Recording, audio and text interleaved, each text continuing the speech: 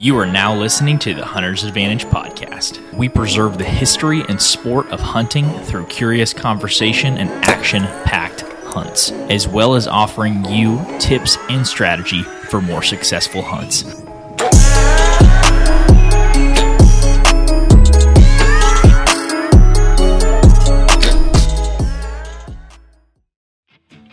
The Hunter's Advantage podcast is powered by Out on a Limb Manufacturing. Out on a Limb is a family-owned company based right here in Oklahoma that makes tree stands, saddle platforms, climbing sticks, and so much more. Christian, I have a quick question. What's that? What bites down harder, a hippo or an alligator?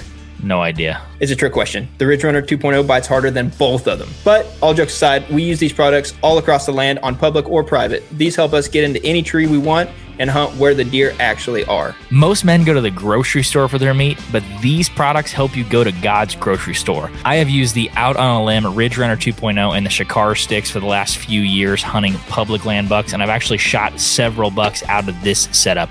If you want to support the podcast and get some Out on a Limb equipment, make sure to go to outonalimbmfg.com and use code HNTA10 for 10% off at checkout. Once again, if you want to support the podcast, go to outonalimbmfg.com and use code HNTA10 at checkout for 10% off. Now let's get back to the podcast.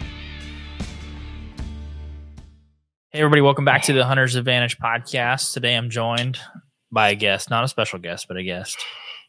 Gabe Foley. What's up, dude? How's it going, Christian? Thank you for having me back. Long Good. time no see. Yeah, I haven't seen you in like 4 days or something. I know. Right? Long time. Very long. I like that new hat you got on, though. I know, dude. It kind of fits me pretty well, actually. Pretty well. I didn't know you were a rope hat guy, but that deer kind of looks familiar, doesn't it? I've seen that. Yeah, I've seen that deer a time or two. Yeah. Yeah. How was so? I alluded to it in the last podcast episode that we put out on Friday, but Gabe and I just went on a muley / whitetail mission out in Nebraska. We got to spend, I think, 6 days out in Nebraska, and it was really fun. Gabe's first out-of-state hunt at all. Flew to Texas, drove all the way to Nebraska. What were you? How was your trip to Texas? Let's start there. It was crazy. It was pretty sweet. Well, to Texas, I'm never moving there. That's the worst state ever. I don't know how any of you live there. I mean, 105 degrees. Like, you can't even roll the windows down and feel good. It's absolutely miserable. Like, I'm not even lying. I was sweating the whole time. Like, I feel like everybody just smells there, to be quite honest. But like, I don't know. Ohio to Texas, that was crazy. But Texas to Nebraska, that was really nice because me and Christian actually were not expecting it. But it was actually really cool. I feel like it felt really good that week. Oh yeah. Well, we had planned on doing this. Gabe got a tag. I bought a tag. Nebraska switched this year. I guess they had one of the lowest harvests in recorded history last year. So they started limiting the amount of non-resident tags to like 3,000. So we got on, bought one over the counter. What's cool about Nebraska is they do have whitetail and muley together. So you buy that one deer tag and it's kind of good for either one of them. So that was kind of sweet. The plan was to go out, Gabe to film me, for me to shoot a mule deer, and then us switch and me film him. The plan did not go according to plan, but let's briefly talk a little bit about the trip. So we typically do these hunt talk episodes where we go on hunts, then we come back and we kind of just do it like real and raw format. We just talk exactly what happened on the hunt chronologically and talk about lessons learned, that sort of stuff, things we do different. So if you guys are familiar with hunt talk episodes, that's what this one is going to be, and we've done many of those in the past. So I think it's hunt talk episode 20 is what this one actually be. But so we headed to Nebraska from Texas, woke up on that Sunday, shot bows for a little bit in the 105 degree heat. You quickly probably saw why people don't like shooting their bow in summer. Yes. Yeah. So I think we left here about noon. Yeah. Got some canes. Absolutely. That was good. That was good. And then we drove to Nebraska. I think it was like a 15-hour drive, something like that.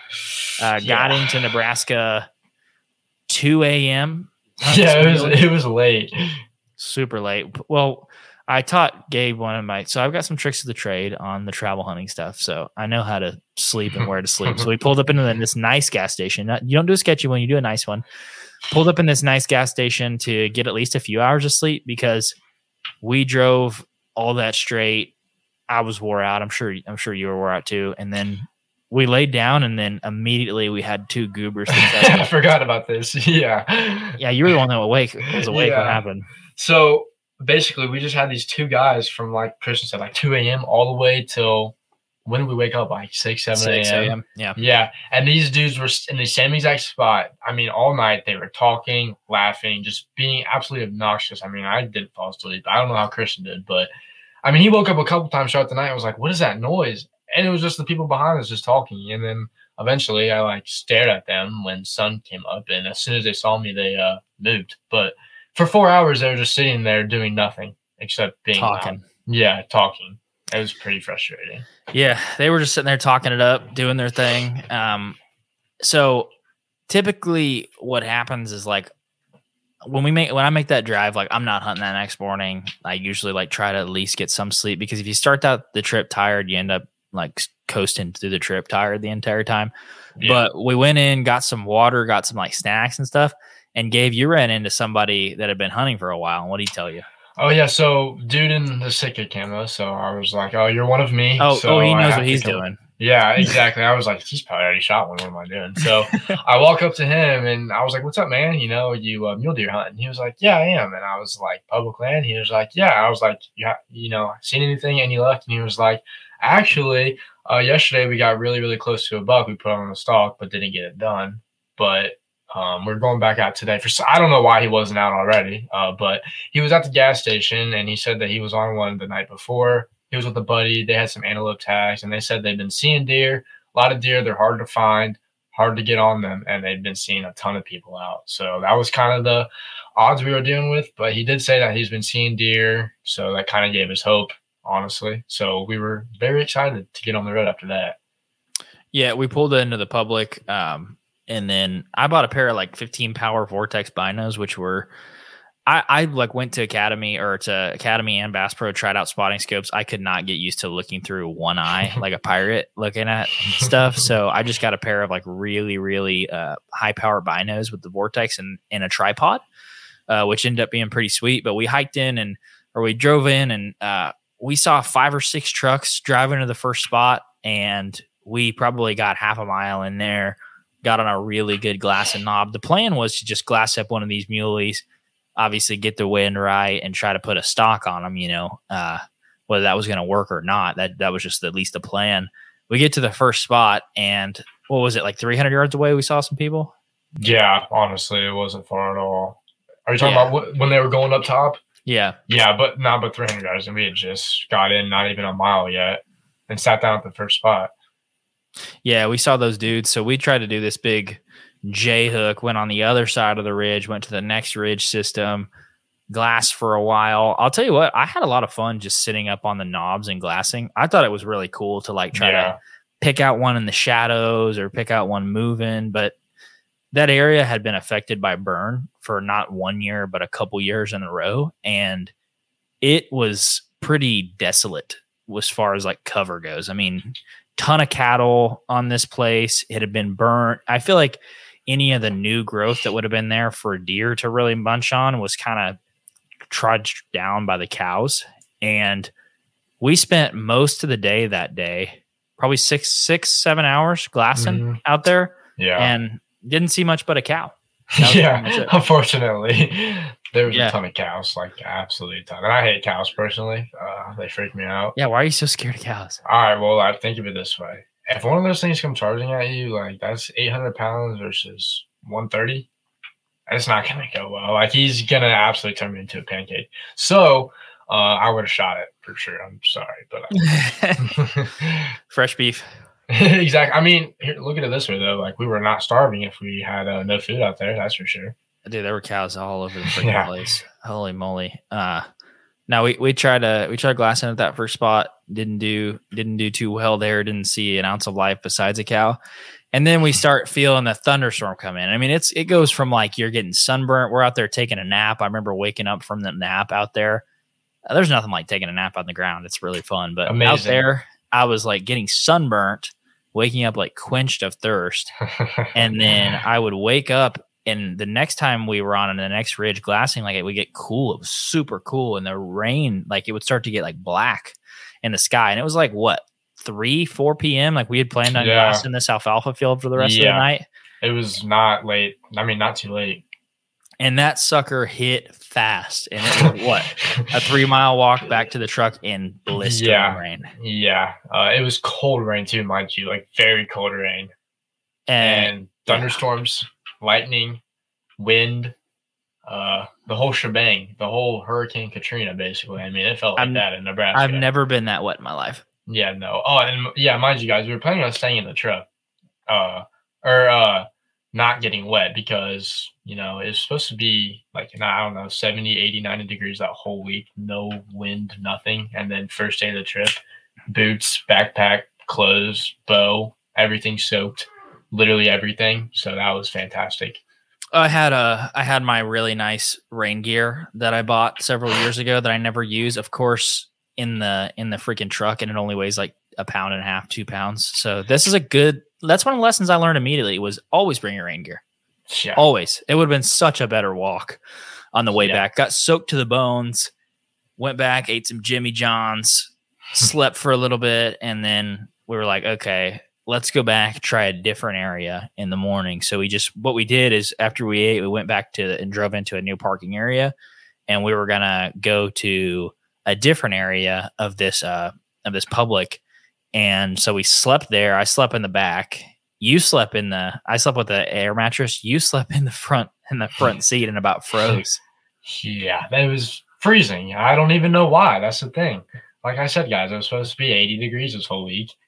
And then all of a sudden, temps dropped in the night. And it was probably like 50, 60 degrees throughout the night. And I ended up wrapping myself in all of my camo that I brought to keep me warm because Christian had the 4 sleeping bags, 3 pillows, 4 mattress. There was one sleeping bag. He was comfortable. It was a good one though. I can tell you, it was a really good sleeping bag. Yeah. No. So we woke up that next morning. We went out. Probably got. We were walking in one of those deep cedar cuts that as we were walking in, like way too deep to go up and down on the other side. So we just kind of end up walking on one. We're going to get up to a glassing now. And we started finding sign. Like there was hair, there was crap. We found some actual real tracks. We kept thinking we were finding tracks the day before, but could never really confirm if there were or weren't. This time we really found deer sign. We're like, okay, awesome. This is sweet. We went in probably another half a mile, got on a little knob, started glassing. And I was texting back and forth with my buddy Jake Ayers, and he was like, if I were you, we were crazily enough, one of the guys that we parked in a parking lot with actually was a follower on Instagram. And so we started messaging back and forth. And we were talking with this guy. I want to find his name because he might listen to the podcast too. He's from Oklahoma, small world. Yeah, Marcus Soukup or Soukup. He ended up shooting one on private land up there, which was awesome. But Marcus was there, and we started kind of texting back and forth on Instagram, and they were just seeing does, no bucks. And my buddy Jake was like, you know what, you should get on and talk to some of the biologists about area, deer numbers in that area. Called one of them, and they were like, they're out there. It's like, are you sure? They were like, yeah, the numbers are really, really low. I'm like, okay. They're like, a few get killed out on public each year. I'm like, a few? This is a massive state. What do you mean a few mule deer get killed on public every year? And so I talked to one biologist, then I talked to another one. And then what happened on our way back to the truck? We ran into 4 of them? And the sheep biologist of that zone too? Yeah, we ran into the sheep biologist for the state. We ran into 3 or 4 other biologists, and we talked to them. And what we had 2 different conversations. You were talking to the girl and the guy and the sheep biologist on one side. I was talking to another guy on the other side. What were they telling you in your conversation? So I asked them basically if they'd been seeing any deer or anything like that. And then the one guy actually happens to be running trail cameras back there the whole year to keep up with all the deer and just the health and the herd and everything. And he said that he hasn't even got a single picture of a buck on camera the whole year. Not a single one. He was like, a couple miles down the road, I've seen some on private land, on my private land, but over on this public land, absolutely none at all. And then the sheep biologist also said that they haven't been seeing much either at all. And they said that the guys that have been coming there don't see much, and that they also maybe will come out with 1 or 2 a year. And then we didn't even know this at first, but you couldn't even kill a doe on private land, mule deer or public land, mule deer wise. So that goes to show how low the numbers were that year. It was terrible in that zone at least. Well, and they said the whole state had been struggling, which makes sense. They limited the tag sales. I totally understand that. But what they were saying was it was a combination of a few things on why the mule deer were struggling in Nebraska. It was predation. There had been a lot of fire. I think they said they had harsh winters too. And then they said, drought. They said their fawn survival was not good. I know mule deer does actually produce less fawns than whitetail does too. Like they don't really have twins very often. Lions. Oh, wait, you said that. Yeah, there was a lot of compounding issues in Nebraska for mule deer, and it being one of the only true over-the-counter mule deer states left, it also gets a ton of human hunting pressure. So there was a lot of things working against. And so one thing I've learned in hunting is there's a time to stay and push through, and there's a time to pivot. And after talking to those folks, and I remember talking to the sheep biologist, and he was like, that one biologist was asking him, he's like, you know any other places that would have any? And he was like, oh, at this other place, I saw like 5 does once. And I'm like, what? Like, what are you talking about? Like, we're talking about thousands and thousands of acres. And they were like, no, I haven't really seen any. And these are guys who live in that area, live it day in and day out. They study the animals. Like, that's their job. Every day. We were like, let's head to a different part of the state. So we packed up shop and we were fully prepared to go maybe on a whitetail mission, depending on if we saw whitetail or we saw muley. And so it was that morning. So it was morning of day 2, halfway through day 2, we had hunted a day and a half, and we were headed back to a different part of the state. What happened from there? So Christian, do you want me to jump into that? No. We traveled over, and then we traveled over, and then what happened? We scouted that evening. Yeah. So we went to this other private spot or public spot, and we scouted it, and we actually got on this like fence row or whatever. Actually, before that, we were driving to that, and we did see our first mule deer in the area, and we thought there was only whitetail, right? Yeah, didn't think that we'd see any mule deer in this area, and then we seen a buck right on the side of the road. There was like a forky. Yeah, mule deer forky. Right there. And then that gave us a lot of hope. We were like, okay, well, let's go see if there's any mule deer on the public. So then we found this one public spot that your buddy actually found a shed on. So we got some intel on that. And then we glassed that. We walked on the fence row, kind of like on the border of private and public. And we glassed that for the whole evening. And we didn't see much at all, actually, I don't think. Yeah, no, we didn't see anything. Right before dark, we got back in the truck, and we're like, all right, let's drive around, see if we can see anything. And we saw some white-tailed does on public running into like a cornfield or something like that. We've seen a couple of those, but those were a couple miles down the road. But that also gave us a little bit of a hope, too, that there was more deer. Because overall, we were seeing way more deer sign and obviously deer. We hadn't seen a deer the entire day and a half, walking 7-8 miles, blasting all day. And then we drive over to this other spot. We see one on a corner. Then we see some running across on the road, and there's standing corn everywhere. There's deep cedar cuts. And we're like, okay, we can work with this. Yeah. I've been using the new Exodus Rival cell camera for the last couple months, and I have found a beautiful mainframe 8-point with tons of stickers to go after this fall. Ooh. One thing I do appreciate about Exodus trail cameras is all of the cameras share the same data plan, so you only pay for what you need. A lot of cell cam companies charge you for HD pictures. I've seen prices of $5 for 50 HD pics. Exodus is going to give you unlimited HD pictures right to your phone, which is awesome when you're sitting there in the middle of the summer and it's 100 degrees and you just want to binge a bunch of trail cam photos. If you're looking for a solid cell camera with great performance and a 5-year no BS warranty, go check them out. So as we all know, hunting gear is something people can make way too complicated. Arrows can be the exact same way. Instead of going down all those rabbit holes, trying to sift through the endless information that's online, and you're not really sure if it's right or wrong, Exodus makes it simple to get the right arrow for your exact setup. So go online to the Exodus Arrow Builder. It takes less than a minute. You're going to enter your draw weight, your draw length, and how heavy of a point you're shooting. And it's going to be that simple. Let the guys at Exodus take care of the rest. So if you're interested in Exodus Rival cell cameras or a new set of their MMT arrows, just go to exodusoutdoorgear.com and use code HA15 for 15% off anything on the website. Once again, that is exodusoutdoorgear.com. Use code HA15 at checkout for 15% off. Now let's get back to the podcast. I was like, okay, let's get a hotel. Let's get a hotel this night. At least be able to take a shower because your clothes were wet. Yep. My clothes are wet. Boots were wet. You wore your Air Jordans when we went out. Yeah, I did. Went out to scout the next day. So we're like, all right, let's get a hotel one night. And my plan was to get a hotel one night, get showered. One good night's rest will change your entire trip. But I'm like, all right, let's get a good night's rest and let's go after it in the morning.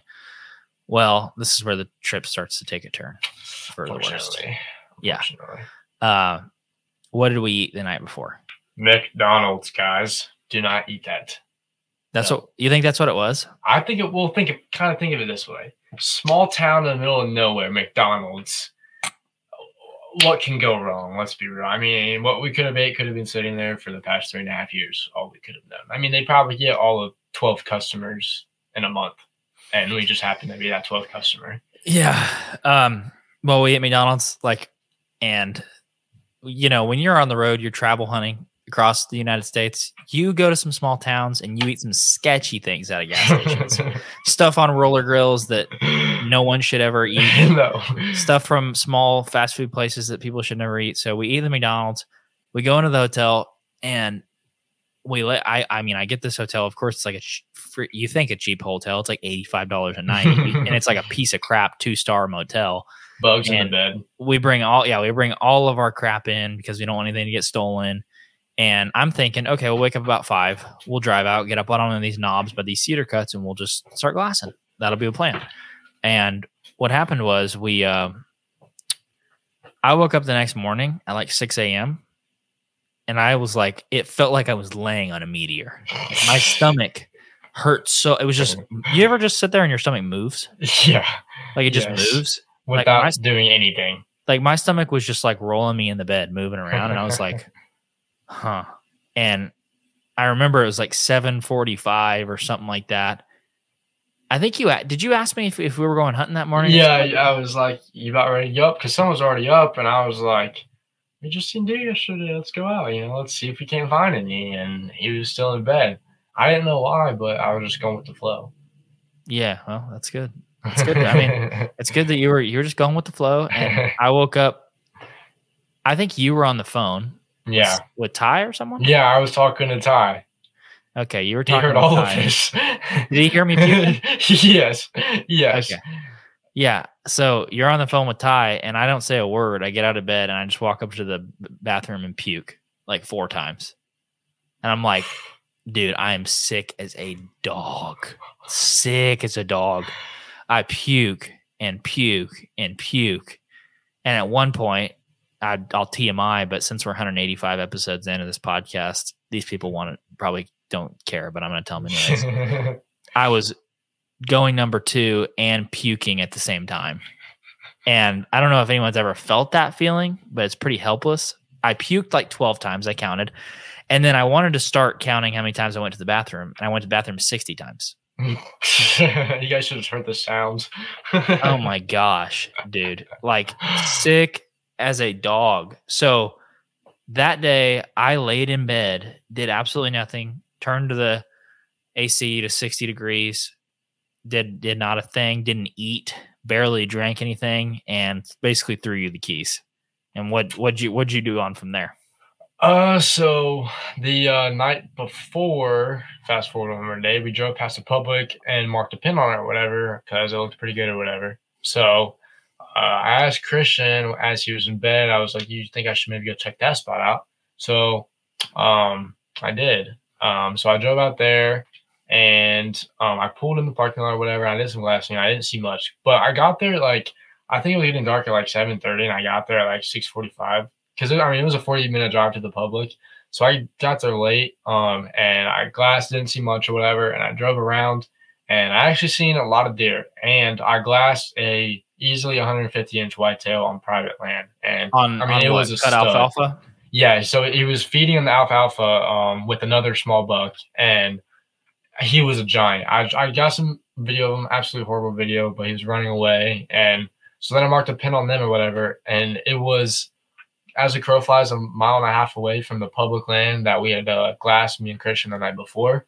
So I was thinking maybe not in the night or whatever that it would be on that deer would go over there, but I was just thinking that these deer are moving in the area or whatever, so maybe that public land might be pretty good.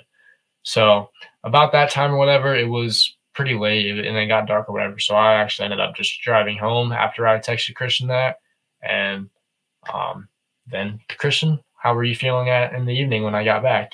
Because we were thinking he was going to be better too. Because you usually throw up a few times and you're like, okay, I feel a lot better. I just had something I ate. This was worse. That was not one of those kind of stomach bugs. Like it was one of the ones that lasted multiple days. Like usually you eat something bad, you throw up, you're good. No, my stomach, like I still felt pregnant for like the next 3 or 4 days. And so I was still laying in bed, and you're like, I remember you came in, you're like, you think you're gonna be able to go in the morning? And I'm like, I'll try. I'm gonna try. And I woke up the next morning. You're like, you want to go? And I was like, nope. No. Threw the keys again. Just kept going to the bathroom. Didn't drink any. Couldn't drink anything. Couldn't eat anything. At one point, you brought me a burger and fries, and I ate 4 fries. And I tried to bite into the burger, and I just put it back in the sack. I said, how was the burger, Christian? He goes, looks pretty good. It looked like fantastic to eat, and it smelled good, but couldn't eat it. So you went out. You ended up going out the second. So your second day, which would have been in day 4 of the actual trip, you went out, and what did you see that day? So this was arguably my best day of hunting, actually. So I actually went into the public land that I scouted the night before. Glass, didn't see any deer, but there was no cars here or whatever. So I was like, let's give it a shot. And I think it was about 450 acres, and I didn't see any trucks on there. So I was like, let's go with it. I went in blindfolded, didn't know anything about it, and right away. So I seen these pines, and I kind of noticed how the land was laid out. It was a deep ridge right in the middle. It dropped down, and all around was just fields. And then pines all the way down. Like there was no other. There were cedars, pines. Yeah, cedars. My bad. Yeah. They look like pines. Same thing in my opinion. In Ohio. Yeah, you're from Ohio. You got those. Cedars. So thick as crap. So I found this one opening as I was walking down, and I dropped in onto like kind of this grass mound, and I was just sitting there. And I actually, right in front of me, 120 yards, there was 2 muley doe bedded down right there on the side, laying under those cedars in the shaded area. And they saw me, and they stood up right away, and we just had a staring match for like 20 minutes, and they didn't do anything. And I kind of like snuck behind the little hill or whatever, because I wanted to go above them and go around and see if I could sneak behind them. And so they kind of moseyed off into the back where the tall grass went, because it flattened out in the back. So I did that same thing, and I just worked around these cedars all the way around, probably quarter mile all the way around. And on the back side of it, it gets pretty hilly, the sand hills. So I got not on the very top of one of the sand hills, but just on the side of it, and I was sneaking around it, and I got up top to glass. And guys, this is a little tip for you guys. I've never been out, glassing, trying to spawn stock or anything, but I got on the side of this ridge or hill. I thought I was in the best spot, hidden as can be, everything. I sat there glass, and right away I seen a coyote running straight at me. And he was like 150 yards away, and he stops dead and looks right at me and just busts me right away. And in my head, I was thinking I was in the best spot ever, couldn't be seen, and this coyote seen me right away. So in my head, I was like, okay, if he can see me, this deer can see me. So I actually packed everything up, and I moved down. And why could they see you? Like you were skylined? So I think I was borderline skyline, because I was like these 2 ridges, 2 hills like went like this together, and I was like right in the middle of the side of them, and he was running right at me, and he just stopped and just stared at me, and I was pretty upset about that. But I think I was just sticking out, honestly, and my wind was good. It was blowing right in my face. But I don't know what these are, but there's like these little berries out there. You know what they're called. Yeah, it's service berries. Yeah, so these were everywhere, guys. And at first I didn't know what they were, anything, or if they were a food source at all. But I seen a patch of them, so I was walking along them, and I got probably 40 yards in it, and I was 20 yards, and I jumped a deer right away, jumped right in front of my face. And it was a white-tailed doe, and she probably got 30 yards from me. I drew just because I didn't know what it was right away. Got the full draw, and all I could see was the neck, and it was a doe. And honestly, I was going to shoot, not even going to lie. If I could have seen the full body, I was probably just going to shoot just because how the trip had been going and everything. First out-of-state hunt. And I feel like it would be cool, kill a deer in Nebraska. But I let her go, and I started walking again, and I don't know, 30, 40 yards, right away, boom, jumped another doe right away. And I drawed on her again, full draw, 20 yards. All I could see was the neck and above. Because these berries, I mean, they're probably 4 or 5 foot. They're pretty tall. Like, they were up to here on me walking through, and they're thick as can be. So imagine what it looks like on a deer. But after that, I don't even know where they went because on the cedars or whatever, it drops down. Like on this edge, it drops straight down, probably about 20 foot. And I stuck on the behind because I was thinking they dropped into there. And once I dropped down into there, I didn't see him again. But cool thing was about how this land laid out is it dropped down and it used to be an old river bottom. So at least that's what it said on Onyx. I had a waterway running right through it. So bunch of tall grass, CRP, tons of vegetation in this bottom. So I actually ended up moving all along the bottom the rest of the evening. I probably walked that about 3 miles all the way to the top. And once I got to the top, it was getting pretty dark. So I ended up walking back and going back home for that evening. And then do you want me to jump forward into the next morning? Yeah, I did briefly want to talk about that spot. So this cut that in the sandhills, there's like these deep cuts and they have like cedars in them. So there's really good bedding and vegetation down in them. Yeah. There was a lot of ag in that area. It's one of the things I talked about when I was talking about this on Wired to Hunt was there was like we were saying, you saw that big buck on cut alfalfa. We saw some deer on that stuff the previous time when we were driving around. And then there was a lot of standing corn. So like these cuts, I'm sure that private land to the south of where you were hunting, I'm sure those deer were working up and down going to that alfalfa on the private. So I think you getting on top of it, working either side of it with the right wind, you were probably just catching them going to and fro and to and fro. But yeah, that was your day 4. Came home. Hey, we're gonna hunt in the morning. Nope. I'm still sick.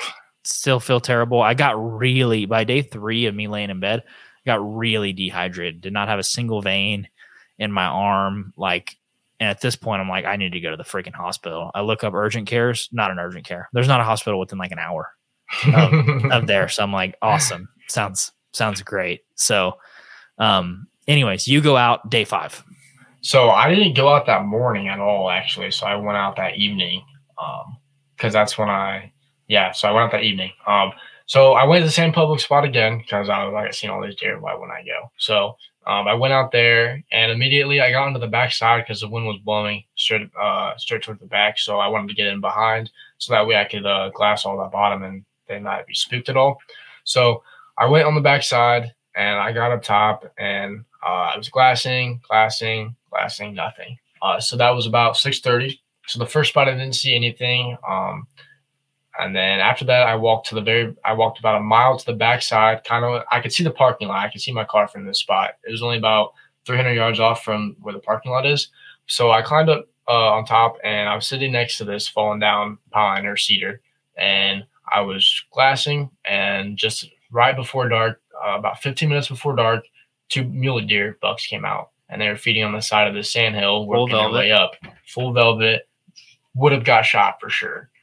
They're about 100, like I said, about 150 yards, working their way further away. And like I said, 10 minutes before dark. And in my head, I didn't really want to put on a stalk or anything because I didn't want to spook them. And I still had one more full day to hunt. And the way that they were moving, there was no cover. I mean, absolutely nothing. I mean, there's a lot of tall grass out there, but for some reason where they were going towards, it just kind of was no tall grass right there. So I figured it would be best just pack up for the night, watch them, get some cool video, and then come back tomorrow and see if I can't get them off the bed. So that's what I did. I packed everything up and I came back to the motel. And Christian, you want to hunt? I even showed him. Yeah. This goes to show how sick he was, though. I even showed him videos of these bucks and everything, and he was like, "Dude, those are great." Like, but I'm too sick. Well, that's what I've been using as the example to explain how sick I was. Imagine having 2 velvet mule deer bucks. You drove 15 hours, and your buddy says, "Hey, dude, they're 150 yards away," and you say, "Yeah, I can't hunt." That's how sick I was. Like, I was not even worried about a deer. I was like, my mom was texting me going mama bear mode, and she's like, "Well, I'll come get you if you want me to. I'll come get you." And I'm like, "I'm fine. It's whatever." Like, I drank like 50 ounces of water and like a little bit of Gatorade that day. And I was like, "Dude, I need to go to the hospital." And I was like, "I want you to still be able to hunt though. Like, I still want you to be able to hunt." Well, where we were in Nebraska wasn't like extremely far from my parents in Oklahoma. And I was like, "Come get me." I told my mom, I was like, if you want to come get me, come get me. And she's like, "Okay, I'm on my way." So you got to hunt day 6. Yep. My mom literally came and got me. She volunteered. Don't feel bad for her, folks. She told me. So she came and got me. And my intention was, I'm going to the hospital. Like, I woke up day 4, that sickness, and I was like, I'm going to go to the hospital and you can hunt. So I left you my keys, and you still went hunting that day. Yep. So this would have been Friday then. Last day of the trip. Friday or Saturday? No, Friday. Yeah, that's right. Yeah, Friday. So last day of the trip or whatever. So like we said, Christian packed up and left. I left before him though. So I left around 5 a.m. because I wanted to get out there like lick of dawn, or crack of dawn. And get out there before the sun was up so I could get same spot I was the night before and see if these deer got up off their feet again. And I went there, and of course they weren't there. And I glassed there for about an hour, 2 hours at that spot, and they weren't there. So I moved to the backside again, which I'd been seeing deer, the past 3 days. So I went back there, and as soon as I got on the backside, I seen 2 mule deer doe again. And I sat there watching them doing their thing. And I also seen 2 whitetail doe far behind me, probably about 300 yards away, 400 yards away, just doing their thing in the field. And by that time, I'd been glassing for probably about 2 hours. So it was about 10 o'clock then. And after those mule deer doe went back to bed, I moved down to the ridge again, and I didn't see anything again. So I think it was about 11 o'clock then, and I had like an 8-hour drive. So I decided it's just been best to pack everything up and hit the road to Oklahoma and go get Christian's sick boy. Yeah. That's sometimes how the cookie crumbles. I mean, so how many deer did you see in total on public land while you were hunting? I seen about 12. Okay, so double digits. So you got to hunt 3 or 4 days solo. We didn't see a single deer on public when I was hunting. And then you got to hunt 3 or 4 days solo, saw 12 deer, a good mix. Too. Yeah, a good mix of muley, a good mix of whitetail. Mm. How was your first out of state hunt compared to your expectations besides me getting sick? I mean, you can basically act like I wasn't even there. It was fun. It was very, very fun. It was completely different, guys, because I'm used to like saddle. I hunt out of saddle. I hunt over ag fields. I hunt in big timber. Corn piles. Come on, yeah, come on now. Corn. I do throw a lot of corn out there, about 400 pounds. But besides that, like I've never really hunted public land too, to be quite honest with you. And Ohio, guys, there's a lot of deer. I'm not even gonna lie. So I'm used to seeing a ton of deer. Numbers are high. So going out to a place where the numbers are low and nobody was seeing deer. I mean, there's other people in public land we had talked to a little bit that they weren't seeing too many deer either. I mean, it was a whole new ball game. I've never been spotted and stalking before. I've never used the binos that much. I've never walked that much. So it was a whole new experience, but it was everything that I expected it to be besides Christian being sick. And I loved it. I really did. I mean, it was a blast. The scenery was amazing. I mean, the amount of dove you got to saw out there was crazy. I mean, you were getting like You're getting a stiffy for the dove out there. Oh my goodness, I love dove hunting, guys, and there's none here. So I was seeing a ton of dove out there, a good amount of deer too, and it was just a completely different, country. And so it was just absolutely beautiful out there and absolutely amazing. And thank you, Christian, for taking me too. Yeah, I mean, I'd love to say I had a good time. I had a good time for the first 36 hours of the trip. It was fun. Nebraska season, I think, goes all the way till end of December. So depending on what happens, I'd love to get back out to Nebraska. There are deer to be killed. Are there many mule deer to be killed? No. Are there some whitetail to be killed? Yeah, absolutely there are. So I think people know there's good deer in Nebraska. There's no secret about that. So I would love to go back to Nebraska and get on one again. I mean, the second that I felt better, I was like, man, I wish I could get back in the car and go back. Yeah. But it was God did not have that in my plans this time. And I mean, to be honest, too, I feel like we were talking. It was really good that I went out and did what I did because I put a ton of pins down. We know where deer are now too. I mean, that's half the battle is knowing where the deer are in public land out of state. You're kind of going in blindfolded, not even knowing if there's going to be deer there. And the fact that we got on deer, we know where to go now. That's a huge advantage already. So that's something we didn't have before. Well, and it's a good point. It's an iterative process. Like you go the first time, you get your teeth kicked in, but you get a little bit of intel. You go the second time, you get beat, but you get a little bit of intel. Third time, you get beat. You back the fourth time, and you're like, they better do not do anything resembling what they've done before. I've got them. Mm-hmm. Like you put the pieces together. It's hard to put the pieces together when it's 12 plus hours away, but when you spend 4, 5, 6 days hunting, I'm glad you still got to go out because you got to go put some of those pieces together. Did we know we were in a good area? Yeah. From driving the roads, you can decide if you're in a good area, but you got to put kind of the more specific stuff together. And that's a good thing about going and hunting with multiple people is you can look at different things. If one guy goes down, you still can hunt, you still can get intel. So I feel like it was still a good trip, a good learning experience. Absolutely. Absolutely. And I mean, it's an eye-opener coming back here to hunt, 16 days from our opener. And I'm never going to complain about another walk again or anything, or not seeing deer, mind you.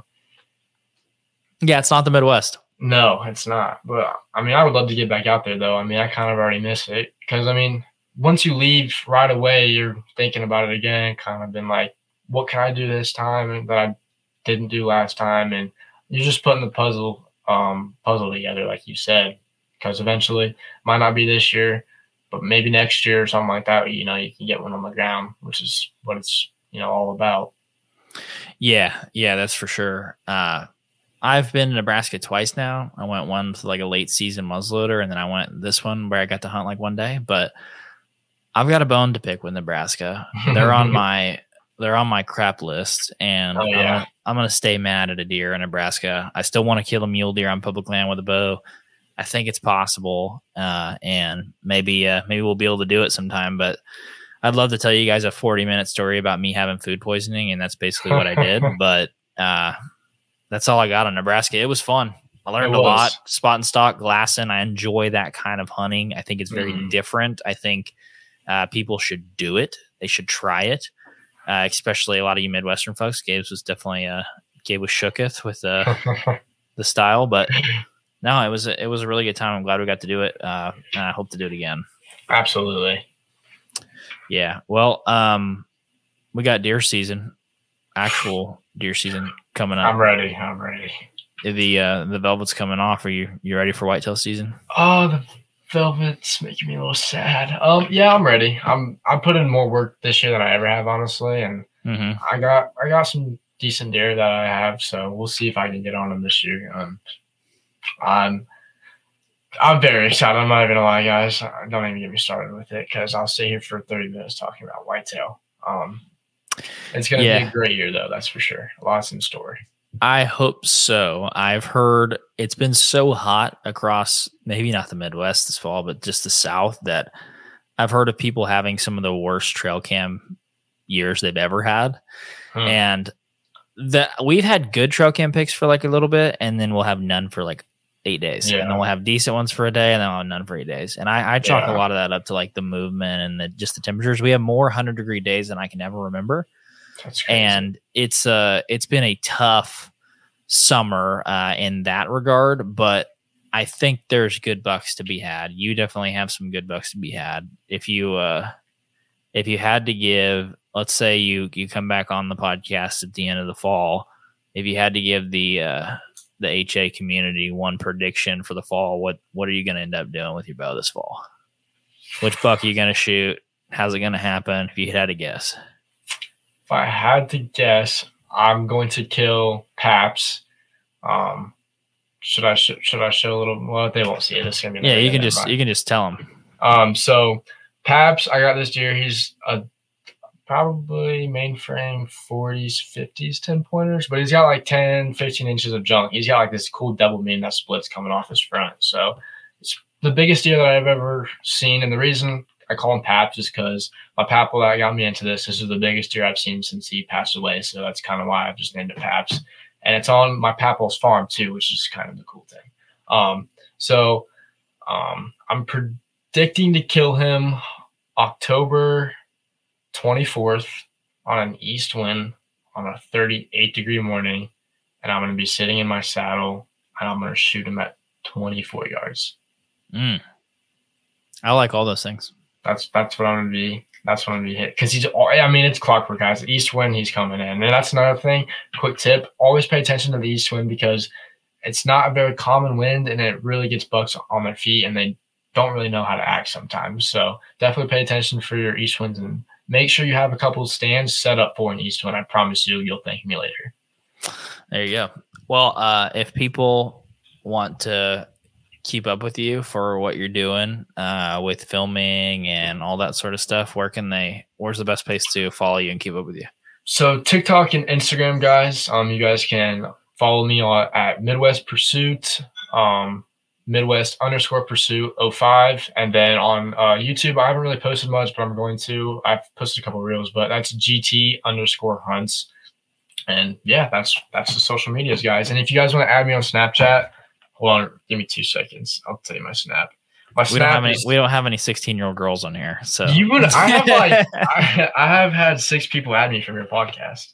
Really? Yeah, actually, one of them is a good buddy that I actually went and met just because of your podcast. I did not know he was even in existence. And he's from Ohio? He's 40 minutes from me. Dude, frick yeah. He's going to be watching this too. I'll shout him out. Hunter Simons.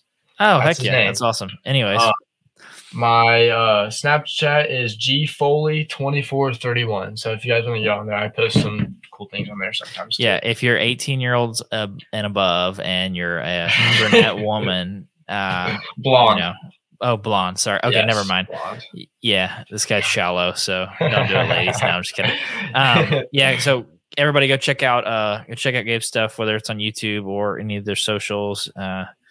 And make sure to leave us a rating and review if you enjoyed the episode. This was just about Muley and whitetail in Nebraska. A little bit out of the comfort zone, but hey, keep getting stretched, keep learning, keep growing, and keep enjoying it. Hopefully we'll get up to Nebraska one more time this year and hopefully put something on the ground. But thanks for checking us out, guys, and we'll catch you guys in the next episode. See you guys. Thank you. Thank you guys so much for checking out the Hunter's Advantage podcast. If you enjoyed the episode, make sure to leave us a rating and review on Apple Podcast, Spotify, YouTube, or wherever you listen to the podcast. Thank you guys so much, and we'll see you in the next episode.